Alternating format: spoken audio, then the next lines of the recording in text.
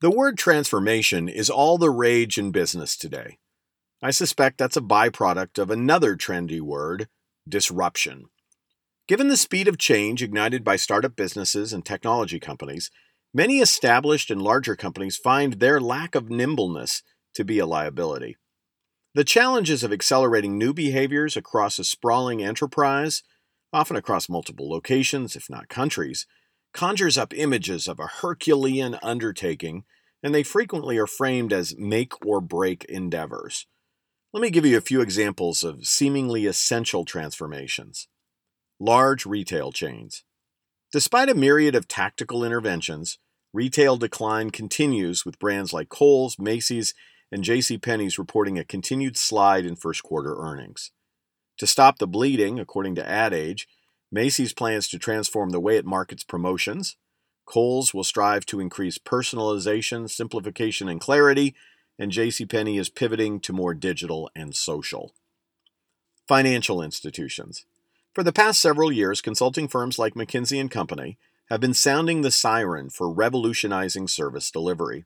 Specifically for banks, Henk Broders and Somesh Khanna of McKinsey note that if the last epoch in retail banking was defined by a boom-to-bust expansion of consumer credit, the current one will be defined by digital.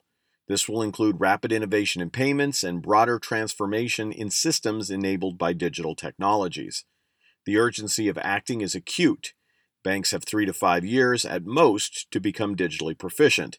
If they fail to take action, they risk entering a spiral of decline similar to laggards in other industries. Automotive. Last year, Business Insider issued a report on the challenges ahead for leaders in the automotive sector, noting the automobile as we know it will transform. Over the next 5 to 10 years, this internet integration is expected to change the car ownership model, create a new platform for consumers to access content, lead to fully autonomous vehicles, and revolutionize the auto industry. The market position of the car today is similar to where the smartphone was in 2010. It's just taken off, and it's ready to explode. Okay, enough of that sky is falling, beware disruption, and the speed of change is out of control talk. What can leaders in any size company do to create change readiness and enterprise-wide success on mission-critical transformation agendas? Here are 6 things to consider. Number 1, strategically identify what needs to be transformed and limit key priorities. Nothing assures failure like adrenaline fatigue, in which leaders exhort a burning platform for a tireless list of initiatives. Number 2, tactically craft a vision for the desired change, outlining A, the benefits of the change, B, the risks of not changing, and C, what's in it for the person being asked to assist in the change. Number 3, identify a sponsor for the change, supported by senior leadership involvement, a team of the sponsor's peers, internal and external stakeholders most closely affected by the change, and effective communicators.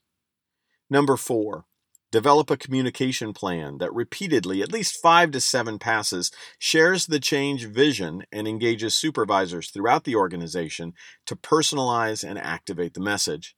Number 5, anticipate, identify root causes, and manage inevitable pushback.